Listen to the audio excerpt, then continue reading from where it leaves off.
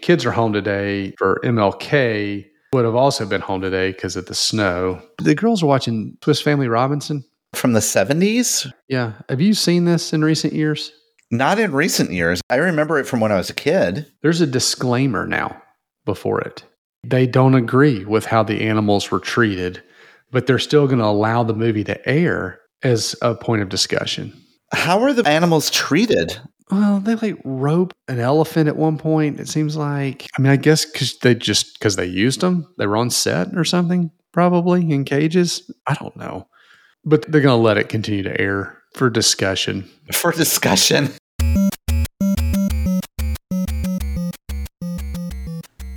Welcome to Touchpoint, a podcast dedicated to discussions on digital marketing and patient engagement strategies for hospitals, health systems, and physician practices. In this podcast, we'll dive deep into digital tools, solutions, and strategies that are impacting our industry today. We hope to share a lot of great information with you and have fun along the way. Thanks for joining us.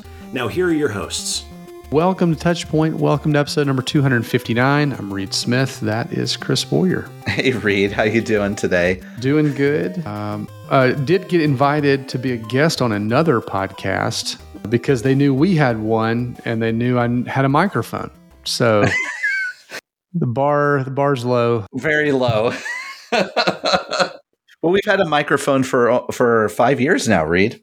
Yes, we have, and recorded into it almost 260 times now. So actually more than that if you count some of the other shows. Speaking of which, touchpoint.health is the website. You can go there and find out about these other shows. And so you're listening to Touchpoint the show. You can go over to touchpoint.health and learn about this show, the episode you're listening to, Chris or I, any of the other shows on the network, those show hosts, topics that have been covered, things like that.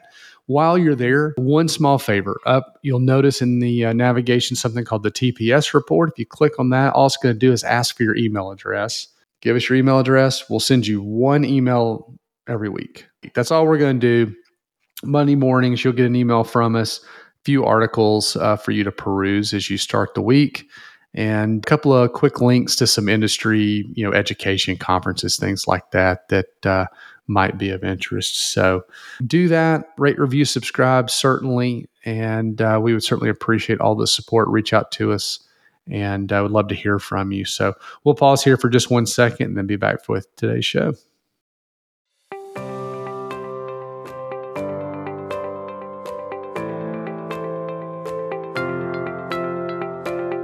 Chris, in today's digital age, your online reputation, as we all know, is crucial. With customers relying on online reviews, your first impression is also compared directly with your competitors.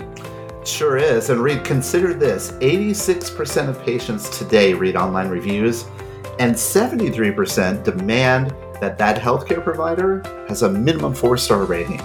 Demand. They demand it. Yeah, they do. Well, to stand out, choose reputation to help amplify your brand and to build trust. Be the provider of choice in your area, understand patient sentiment, get actionable insights, and even foster patient loyalty. And look, here's the easy way you could do that. All you need to do is go visit reputation.com/touchpoint. That's reputation.com/touchpoint, where you can download their healthcare online reputation management guide and build a reputation that performs for you.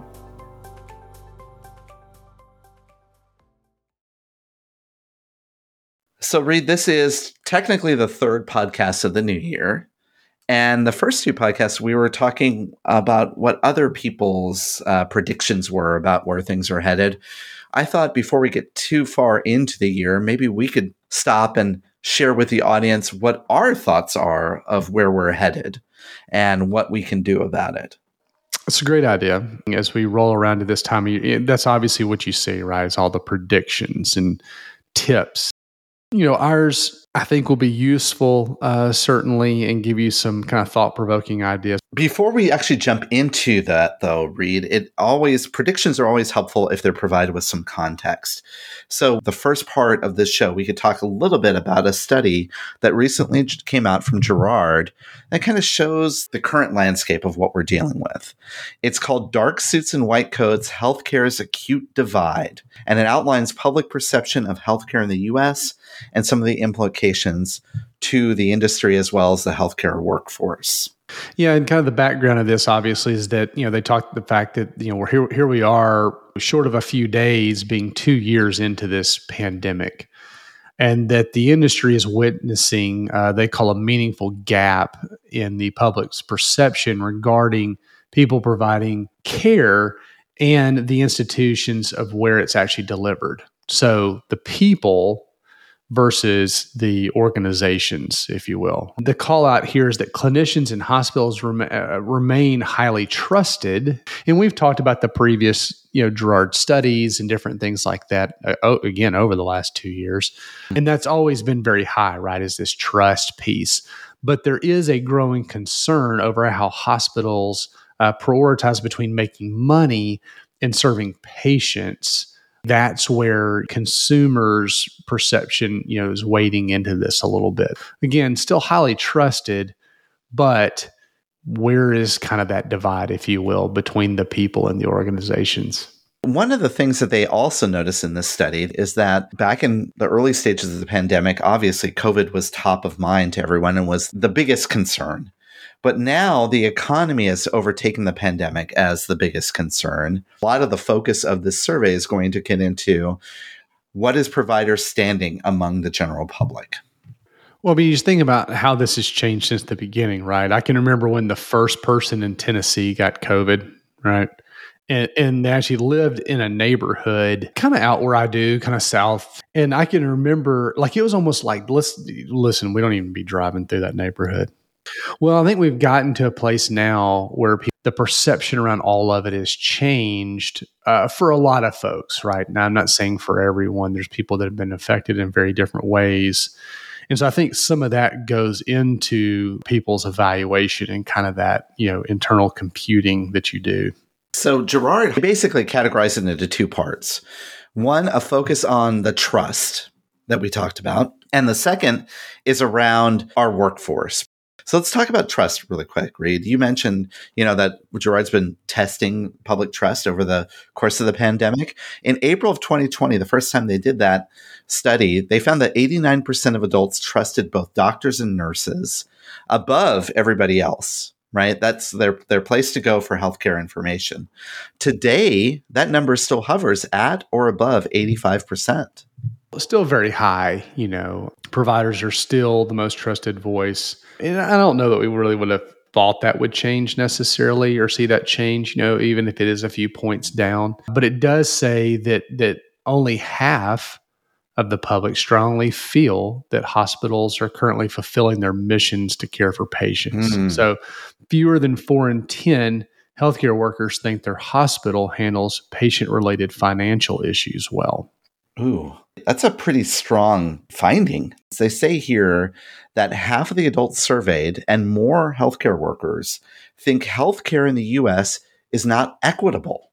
It's not being delivered equitably. So there's financial issues and equality of care. That, to me, is pretty significant. Half. That's a lot. 1 in 2, I think, is what that means. Yeah, they talk in here also about that only 42% feel strongly that their preferred hospital is more focused on patients than on its business. And a lot of these folks cite the COVID costs, lack of transparency, et cetera, is where that kind of lower trust comes from. The pandemic, pushed us, forward as far as virtual and telehealth options and all that kind of stuff. I think it also accelerated or pushed forward individuals in kind of their care management, if you will. It's not that really much has changed I would guess it's that, people are becoming more acutely aware of it and questioning and asking and those types of things would be just my 2 cents, maybe. Now, the second half of the study, and we encourage you to download it because it has a lot of information in it.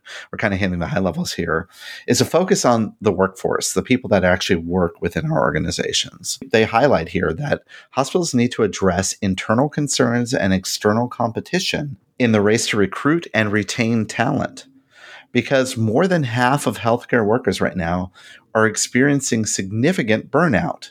Yeah, and specifically they call out nurses, women, and younger healthcare workers as those that are more likely to be experiencing significant burnout, which I get. I mean, nurses and that frontline staff, one, that already short-staffed, and there already wasn't enough nurses. Mm-hmm. And so you just, you amp up the severity and, kind of where things stand. Yeah, and nearly a third of healthcare workers also think that their employer does not value their mental health.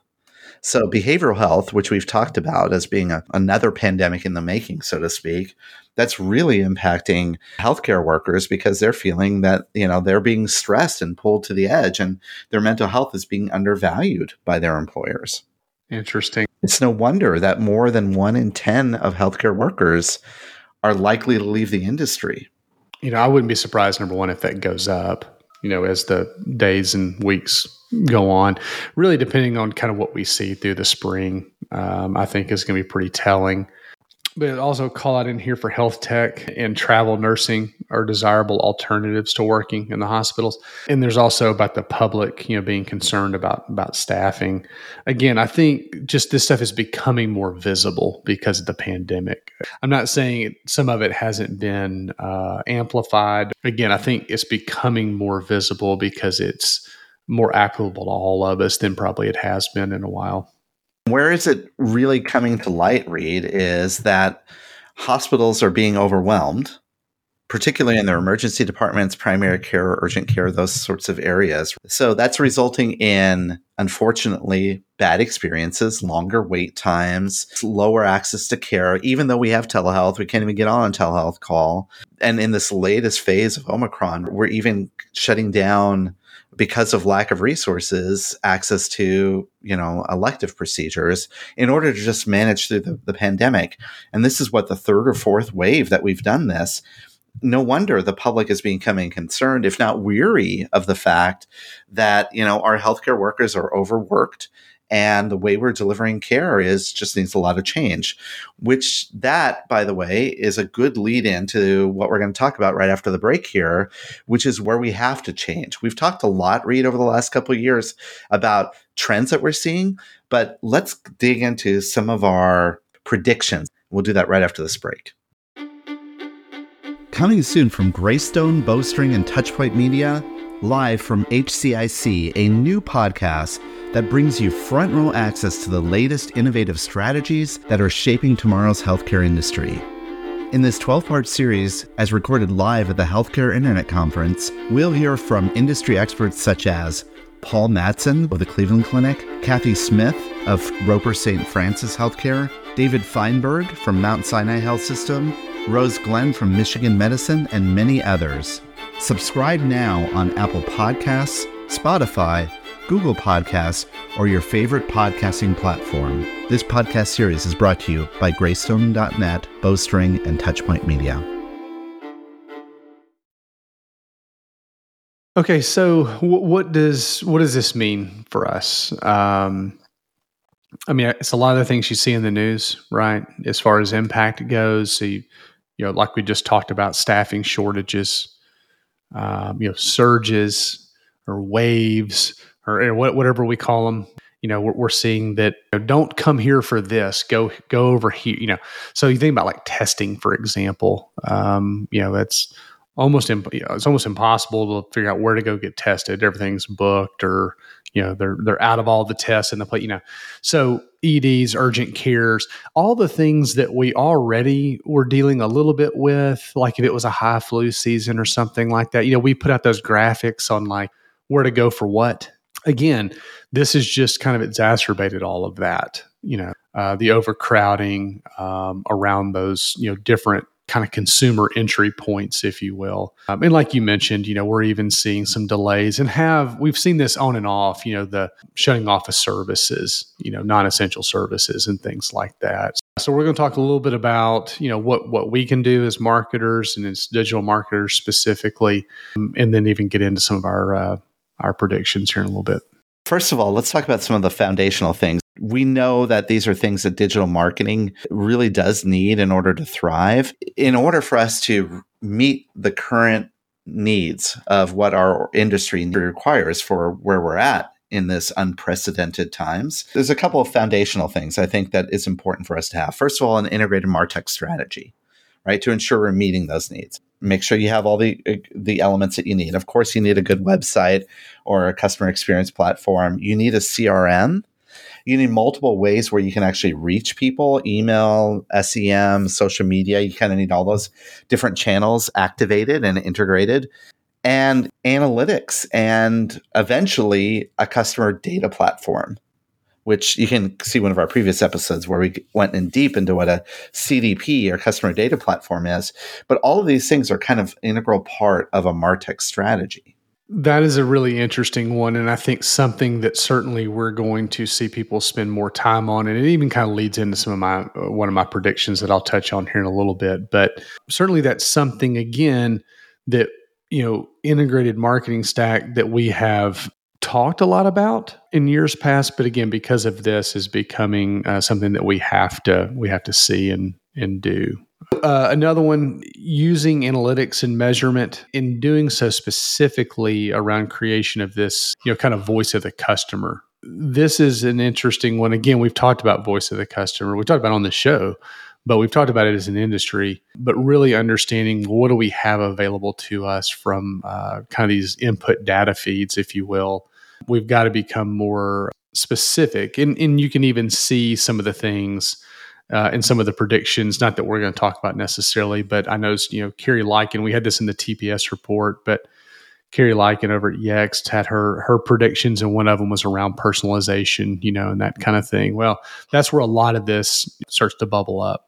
More, it's like the 360-degree voice of customer too, right? Understanding it well before they're on their pathway to care, and actually understanding it after their care as well, right? If marketing can play a role in that overall experience, and that involves getting closely aligned with market research, strategic planning, IT and IS, to ensure that we're understanding the entire spectrum of care that could be provided. If you want to provide voice of customer, that's what you need to do.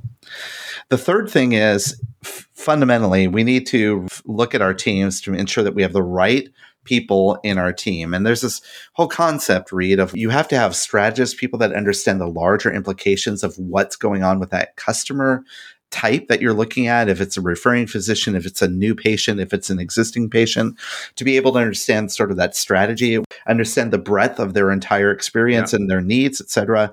And then you have to have the people that have sort of that depth of understanding, very specialized roles within our teams, like the role of an SEO person or a UX UI person or a marketing analyst, for example.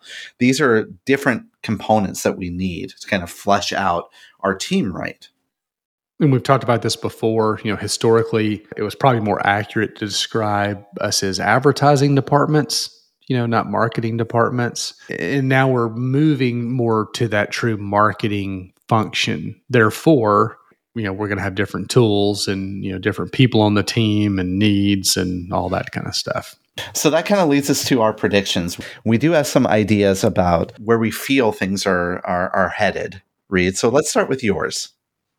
Yeah. So the first is, I think we'll actually see organizations start using less technology. Not less technology as in we're going strictly back to typewriters, or something like that. Maybe more moving away from point-based solutions.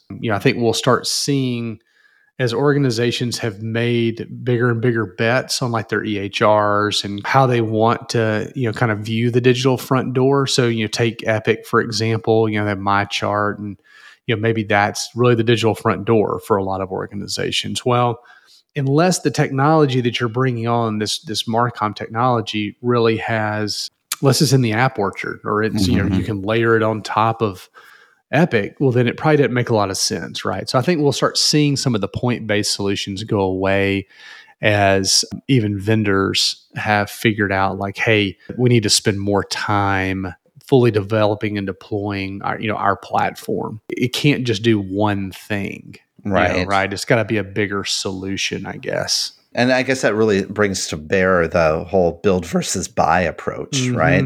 Mm-hmm. Probably most organizations could build something that can do one thing really well, but when you start to talk about this broader application of your technology, then it becomes certainly something that you may want to consider buy it off the shelf, or there is someone that may have done it better, right? Right. Absolutely. What else? The second of my three predictions here is, really seeing, again, we've talked a little bit about this, marketing having a real seat around the table with quality and operations.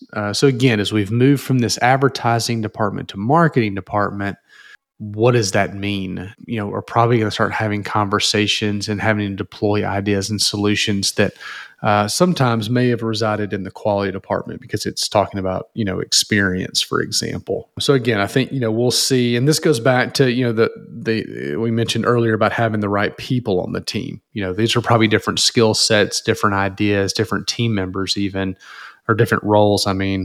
That become part of the team. Yeah, absolutely. And that kind of mirrors where we're seeing that marketing is having the seat at more tables, right, around different types of strategies, et cetera. So clearly we become more of an integrated marketing function within the organization.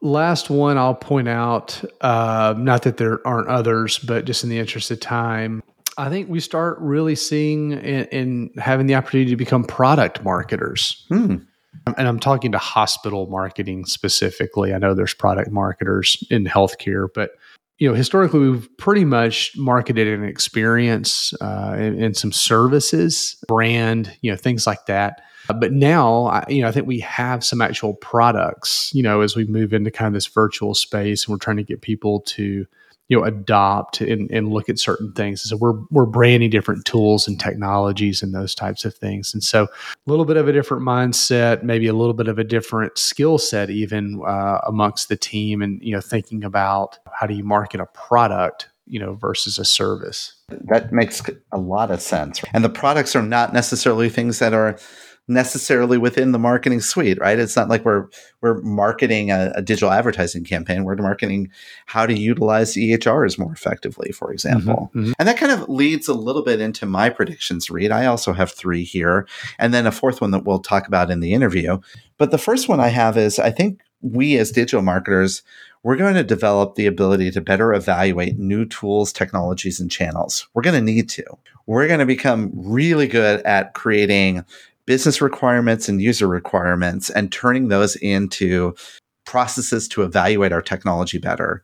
Gone are going to be those days of, that license just renewed for this year. Just because we didn't keep mind of it, we're going to really sharpen our pencils and understand, do I have the right investments in the right tools and technologies to make sure things happen the right way? It kind of goes back to the using less technology piece. Mm-hmm. It's just, how are we being efficient? How are we making sure what we have is what we need? Again, as we continue down this consumerism and even product marketing mindset, that's going to be important. I'm going to be controversial in my second prediction here, but I think there is going to be a slow decline of the use of social media. Oh, man. We can only hope. Yeah. But both in paid and organic outreach, I think it's still important for reputation, community management. These are still ways to engage with our audiences. But I really think that, using it for traditional kind of marketing tactics, part of it is because the social media platforms are under duress. They're starting to have a lot of scrutiny around what they do with privacy. So people are trusting them less. They're changing their targeting. I was just reading some articles about using social media to recruit for clinical trials is going to kind of go away with Facebook moving away from targeting based on healthcare conditions, it's just going to lose effectiveness. I still think that, maybe it'll start to be utilized more by patient experience people, the people that more manage that for reputation management and crisis management, those sorts of things. But I really feel a social media decline is going to happen. I think so. There's already fatigue, I think, over the last couple of years. Not that we weren't on it all the time, because I think we were, but I think just the nature of what's there, the sentiment, online, things like that, I think people are getting tired of to some extent. It's just gotten tiresome, to some. I don't even mean just in healthcare. I just mean in life, with the way that people are using these platforms now. And we'll see certainly the decline or evolution of kind of the traditional social channels that we've, really honed in on, Facebook, Instagram, Twitter. Mm-hmm. I think there is some opportunities around stuff like YouTube still, that kind of thing, as well as some of the newer platforms. There may be some different ways to use those. But again, I don't know that it's necessarily advertising, right? Yeah. And to your point, I think it's more of a community management, customer service, kind of however you want to frame that utilization.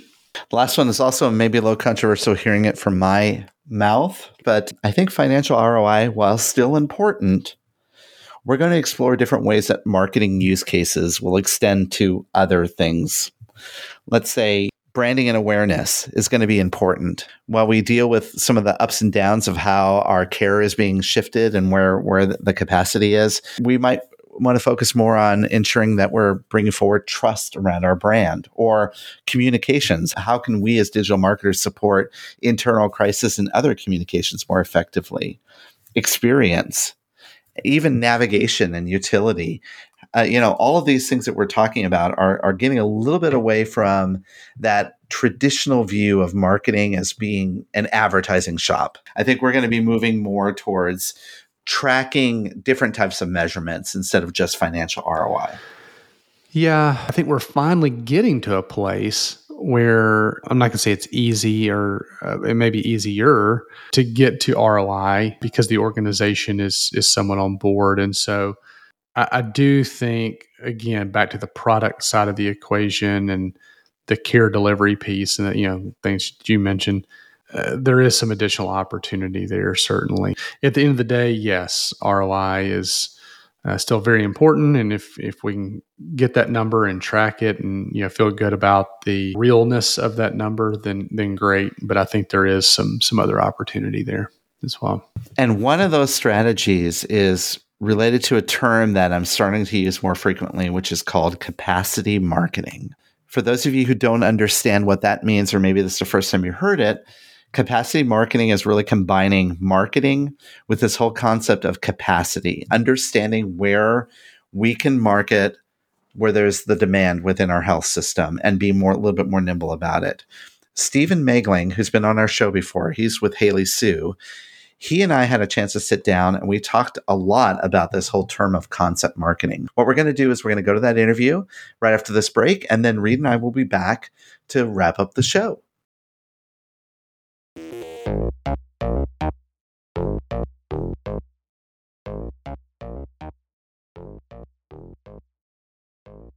Welcome back to the Ask the Expert segment of the podcast. And today I am pleased to have on someone for the first time in 2022, but not new to the network, and that's Stephen Megling. Stephen, welcome back. Oh, I'm excited to be here, Chris. Thank you.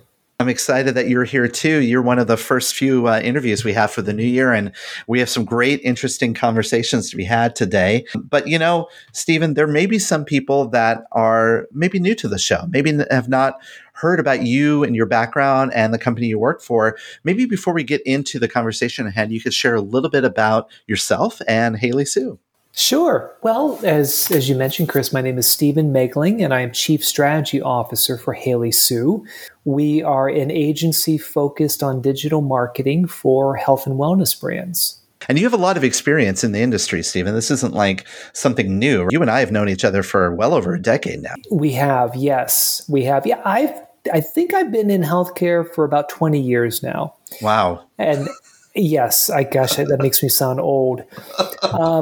But I would say, Chris, and I know with the topic of today in particular, it is such an exciting time to be in healthcare marketing. There's so much change, some challenging to be sure, but nonetheless, I think over the last couple of years since the pandemic, it's been really exciting and thrilling to watch our industry rise to the occasion and do all of the buzzwords that are now cliche, like pivot and have resilience, et cetera. But nonetheless, I've been in this industry for a while now, and I love it.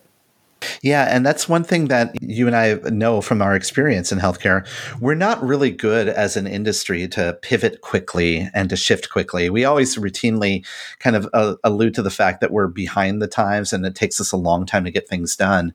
But I would agree with you that over the last it's almost now 24 months, right? Almost 2 years now since we've been in the pandemic, that our marketing and communications departments have been able to pivot dramatically to kind of address the current state throughout the various different waves of the pandemic. Would you agree?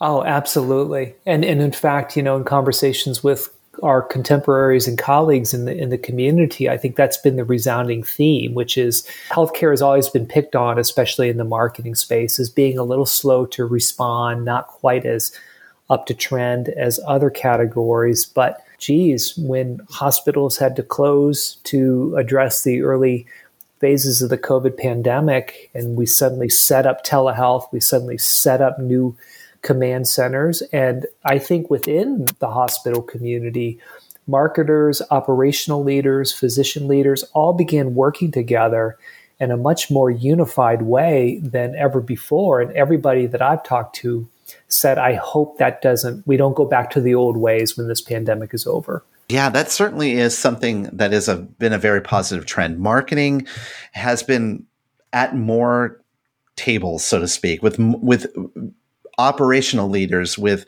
clinical leaders throughout the pandemic, and really applying all of our skill sets and our capabilities to kind of help serve the current needs. And I think that's a really positive outcome for that I'm seeing from the last 2 years. But I have to say, Stephen, as we look at where we're at today, we're recording this in early January of 2022. We're kind of again at this point where we're now facing other challenges as a system, as organizations across the industry. Some of the things that I've noticed that we're keeping track of, Reed and I even talked about, our workforce is overstressed, and they're very so a lot of them are burnt out, and they're actively looking for careers outside of the industry.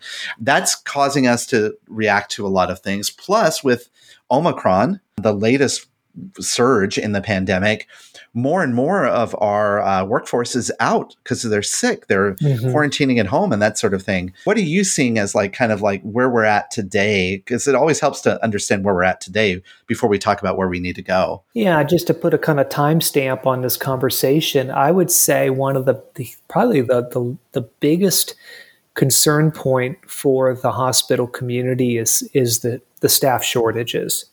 And obviously, there's a lot of reasons for that, both with people being out sick, people leaving the workforce. You mentioned the burned out culture.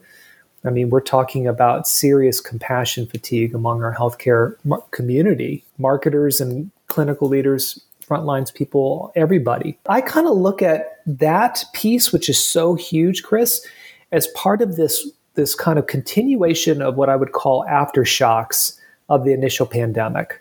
So we have these kind of ripple effects of other consequences as associated with the pandemic, with the staff shortages being an obvious one. And I don't know if you're hearing this or seeing this in your health system, but supply chain shortages are actually becoming a drag on the end marketing strategies for a lot of our clients these days.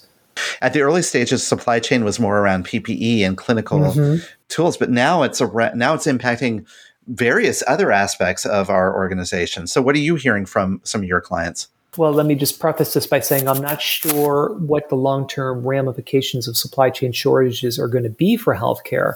But I know in particular, we have one client who had been planning to launch a very prestigious brand new service line, a true center of excellence, but they've had to hold off because the core technology used to diagnose for the disease conditions has been stuck in the middle of the ocean.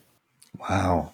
Now, that's just one client out of 15 in our roster, but I keep thinking, is this what we need to anticipate next? Thankfully, as we go into 2022, there's signs of hope that things will normalize a bit and smooth out. But I think these aftershocks are going to continue with us for a while.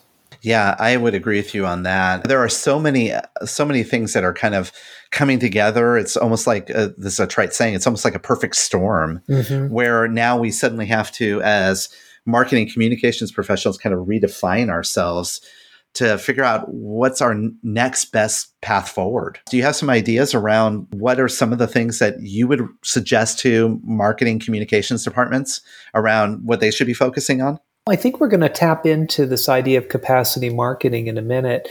But one other trend and prediction, depending on how you look at it, that we are mindful of at Haley Sue, which is this, what we call a return to purpose in healthcare.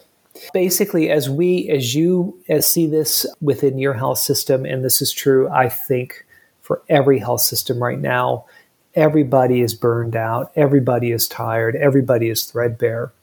And there's been so much upheaval, divisiveness, social unrest, all of this kind of proliferation across the country. One of the things that we're seeing is health systems coming together on their own and saying, we're going to return to why we're here.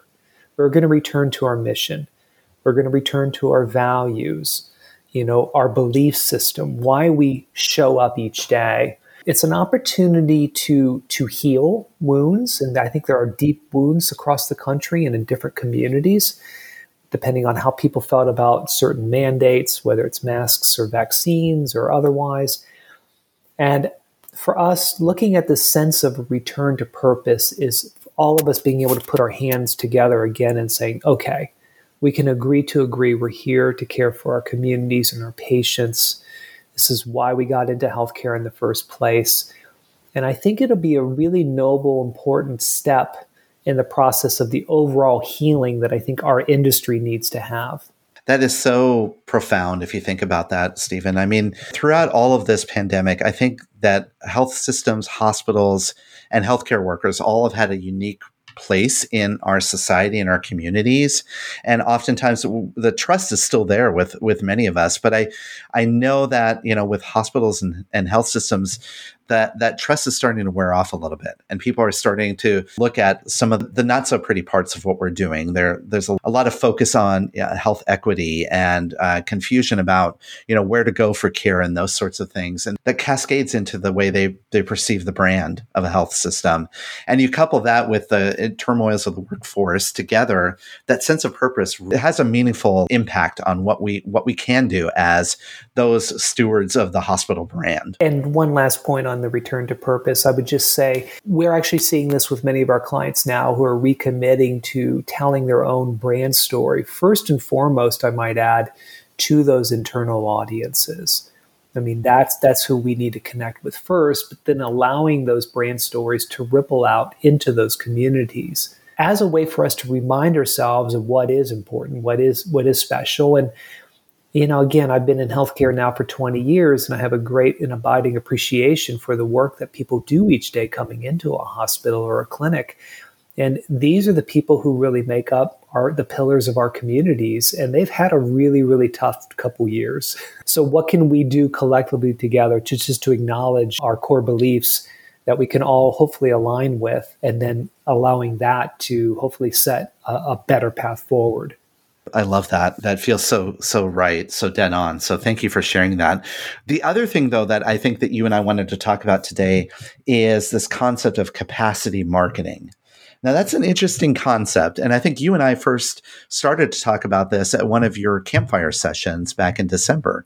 That's correct. So share with us what your definition of capacity marketing is, and then maybe I can weave in my thoughts as well as we go. Well, Chris, thank you for asking. Yeah, so you and I really kind of linked in on this idea of capacity marketing. So I think historically, if we're talking to an audience on this podcast of people who work within the healthcare industry or health system in particular, we have a working definition of what capacity means, which is how much capacity does a service line, department, clinic, provider have to see patients? And historically, we've always been monitoring that because we don't want to drive patients to a service that has no capacity. So given what we talked about a few minutes ago of staff shortages and spikes in COVID variant cases, et cetera, we really began looking at Haley Sue at the idea of, well, we know we're going to have blips in the road. We know we're going to have these peaks and valleys. We know that we're going to have some workforce shortages. How do we think better with our clients to be a little bit more real time and a little bit more agile in the response to what marketing campaigns and messages we put in the marketplace? And I really began thinking about capacity marketing as really the alignment between a health system capacity, a patient need, and marketing itself, and maybe making sure that intersection is as aligned as possible. The healthcare definition of capacity is about ensuring you have the right people to deliver the right care at the right time, which, by the way, sounds a lot like a marketing message, right? If you think about that, right? But as we go through workforce shortages, or, even some hospitals right now are temporarily halting again elective procedures, we have to become very nimble with being able to say, we have to, maybe stop these elective procedures for a few weeks while we're dealing with the latest surge. How do we message that appropriately? Now, in the past, it was more of, well, let's just shut down all the advertising for, that leads to that. But it's a little bit different than that now, right? Hopefully so. I think that might have been version 1.0 of the process. Well, I do think that there is obviously a data conversation to be had, to the extent that you have access to real-time data to help monitor not only your marketing campaigns, but what's happening within your health system is going to be essential. Now, I understand that that's a journey often, not a destination, to be able to have that kind of data to tell the right stories.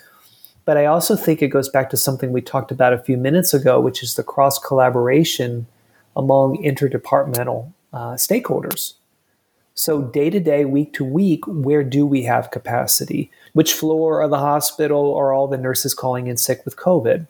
Where can we maybe perhaps encourage people to go seek care at a different city location? If we have a surge in a particular part of our communities. At maybe a version 2.0 or 3.0 level, capacity marketing is really using data and insights from just continuously having conversations with stakeholders to know, where is there an opportunity for us to route care? Where can the system manage and maintain capacity for patient encounters? Because we've got to keep the lights on. We've got to re-encourage people to get back in the habit of coming back in for care again, because people got out of that habit in the early days of the pandemic. So I think there's a data story to be told there, and also continuing that cross-departmental collaboration. Yeah, I think those two things are very important. Let me drive in a little bit on the data point here, because what you're talking about here is operational data, right? Understanding which clinics are having long wait times if they're urgent care clinics, or, what primary care facilities have capacity to take on maybe patients wanting to be screened for, regular care, and or if they're having COVID-like symptoms, should they show up at the ED versus the urgent care versus primary care?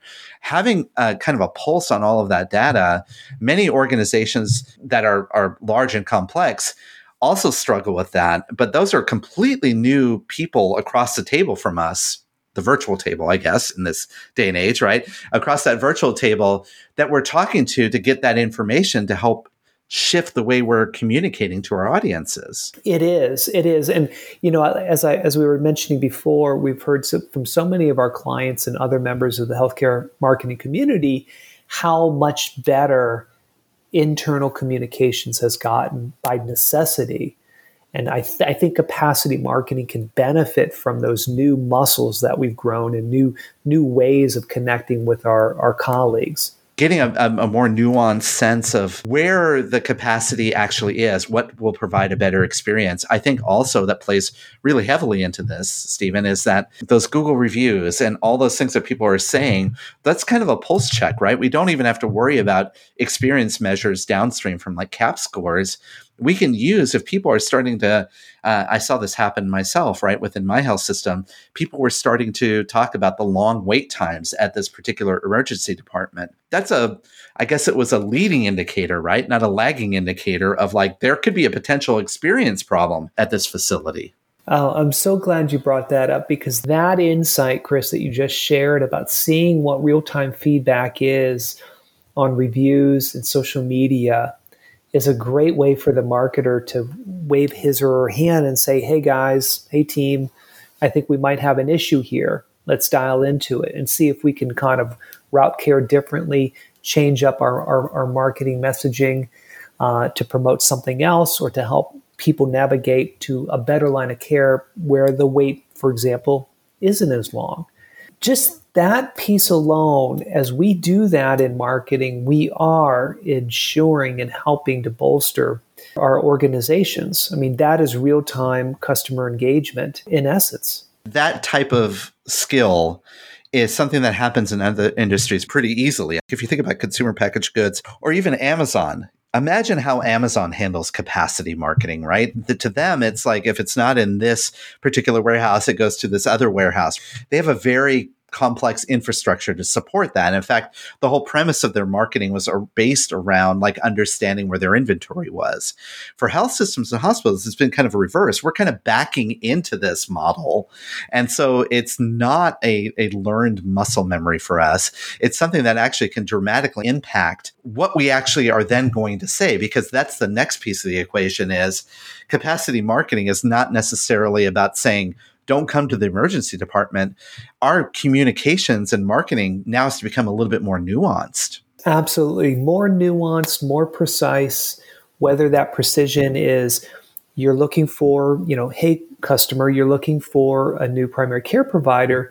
This one has no appointments, but let's connect you with one in your area who can see you today, tomorrow, etc. And it's that kind of precision and that kind of one-to-one relationship building that I think really makes the difference of the patient experience and ultimately benefits the health system itself.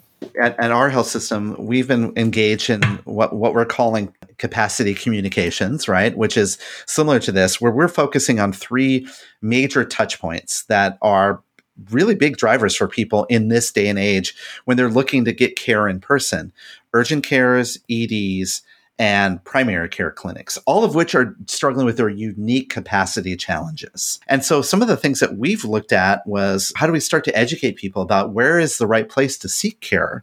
If you want to have a COVID test, for example, you think you have COVID, and you're asymptomatic as opposed to symptomatic, the answer to that is different, dramatically different. And so we have to start now to educate people. And we're doing that through a series of content marketing initiatives, through creating information through social media, et cetera, trying to reach all these different touch points.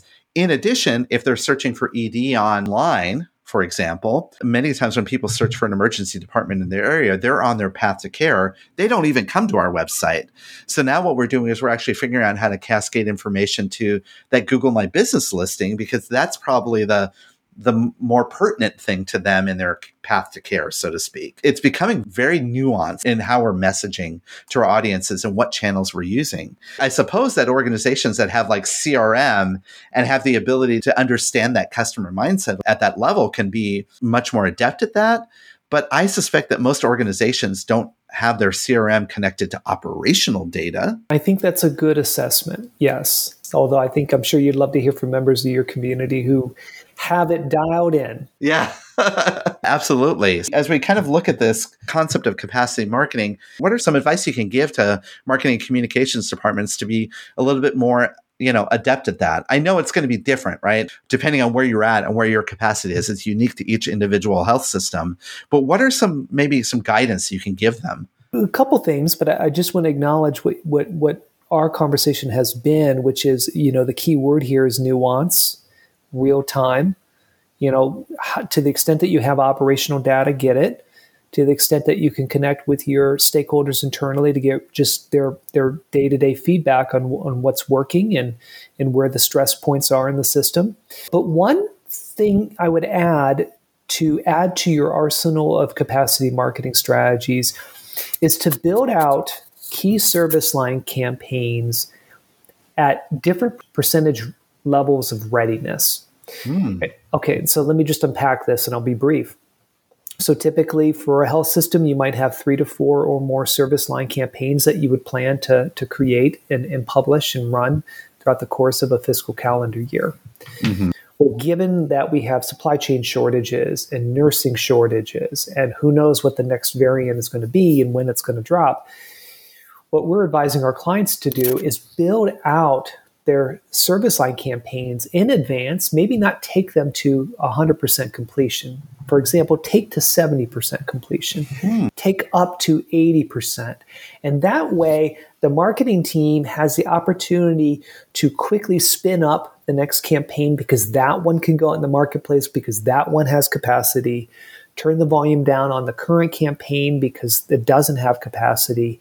And then you still have a toolkit of other service line marketing initiatives that can get to market in relatively quick fashion based on need. I like that. If you think about that, it's like you're almost creating a capacity readiness metric across all your marketing activities and your communications activities for that matter, right? And so you can throttle that. I could imagine that eventually, when we come out of this, we'll probably be very sophisticated at doing capacity marketing. But right now, I could just, in my mind, envision this like little dial dashboard where you dial things up and dial things back depending on what we know. One day that will be automated, Stephen. all the tech companies are promising us. Oh, exactly. Press this button. You won't have to do a thing.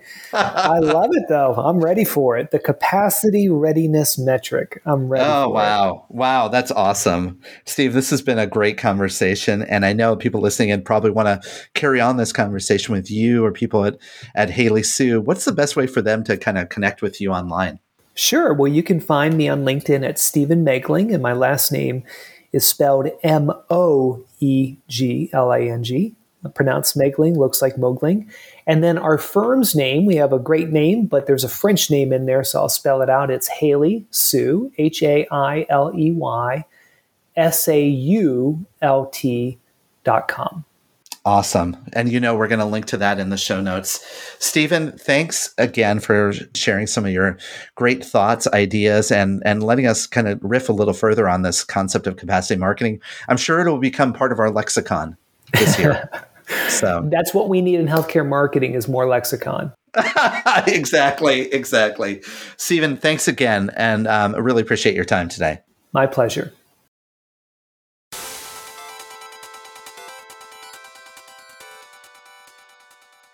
Special thanks to Stephen for coming back on the show. Certainly appreciate him. And excited to have him back on here in the new year.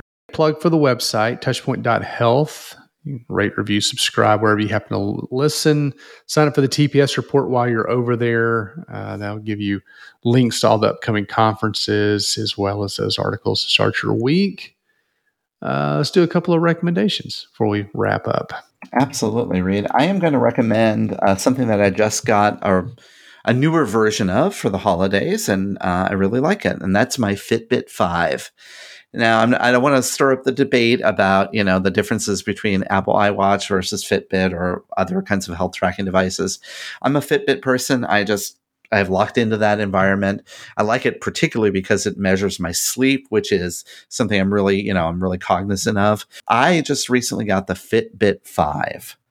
Now, the Fitbit 5 is a significant upgrade from one of the earlier Fitbits. I was on a Charge 3 and now I'm on a Charge 5. The one thing I like about it still has that small form factor. It doesn't look like a big watch. It's more of like a little band that can give you that information. The display now is color, so that's kind of cool, right? Oh. So you could see it better, particularly when you're out like riding your bike or what have you, and you glance at your watch. You could really get that information very quickly. The other thing about it is the Charge 5 can track over 20 different workout types, from cycling to yoga, and it can actually detect based on what you're doing. It predicts what type of activity that you're doing. So if I'm doing some interval training or what have you, it knows, and it actually tracks that. And then when you go to sync it up with your app, it verifies if that's the kind of exercise that you did. I really like this Fitbit Charge 5. It was a nice upgrade for me. Obviously, it gives you all the other things that a Fitbit can do. That's going to be my recommendation. If you're looking to, maybe you're a Fitbit person and you want to upgrade, or you want to try the different types of tracking device or what have you, I'm strongly going to recommend the Fitbit Charge 5. Nice. I've not had a Fitbit in years. I think I had the original one. That was it. And I've done the Apple Watch and that kind of stuff. I may have to check that out. That sounds very cool. All right, I am going to recommend a podcast. This one is not healthcare specific or whatever, but a couple of comedians that I think are really funny. Andrew Stanley and Aaron Chewing. People may recognize, well, one or both of them from some of the online videos and stuff like that. They're kind of fun. But the podcast is called No Worries If Not. And so the concept is, and it even says like, hey, sorry to bother you. Do you have a second to listen to this podcast? No worries if not. So that's their whole shtick, right? It's like, hey, listen, if it's not a big inconvenience, could you listen to our podcast? But they're great. They're funny. It's just an easy listen. They usually have a guest on, and they've had a variety of people that are from a Pilates instructor to an insurance agent to, somebody that's kind of like Steve Irwin and is making a name, going around. Oh, wow. It's pretty funny.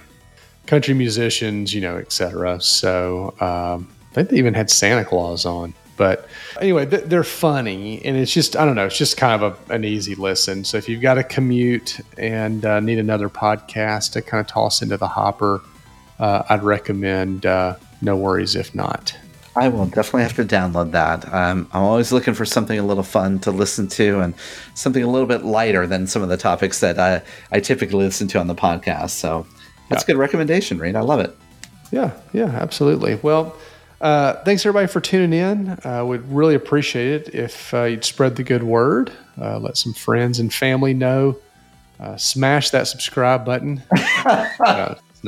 It's not really a thing. Well, I mean, I guess it's a thing. You could do it on here too. But there's no notification bell, so I don't know what to do for that part. But we would certainly appreciate the support. Reach out to Chris or I. Usually easiest to find us on LinkedIn or Twitter. We'd love to hear from you, what you like, who you'd like to see on the show, topics covered, all that kind of fun stuff. So, Chris Boyer, I'm Reed Smith, and we'll see you next week. This has been a Touchpoint Media production. To learn more about this show and others like it, please visit us online at touchpoint.health.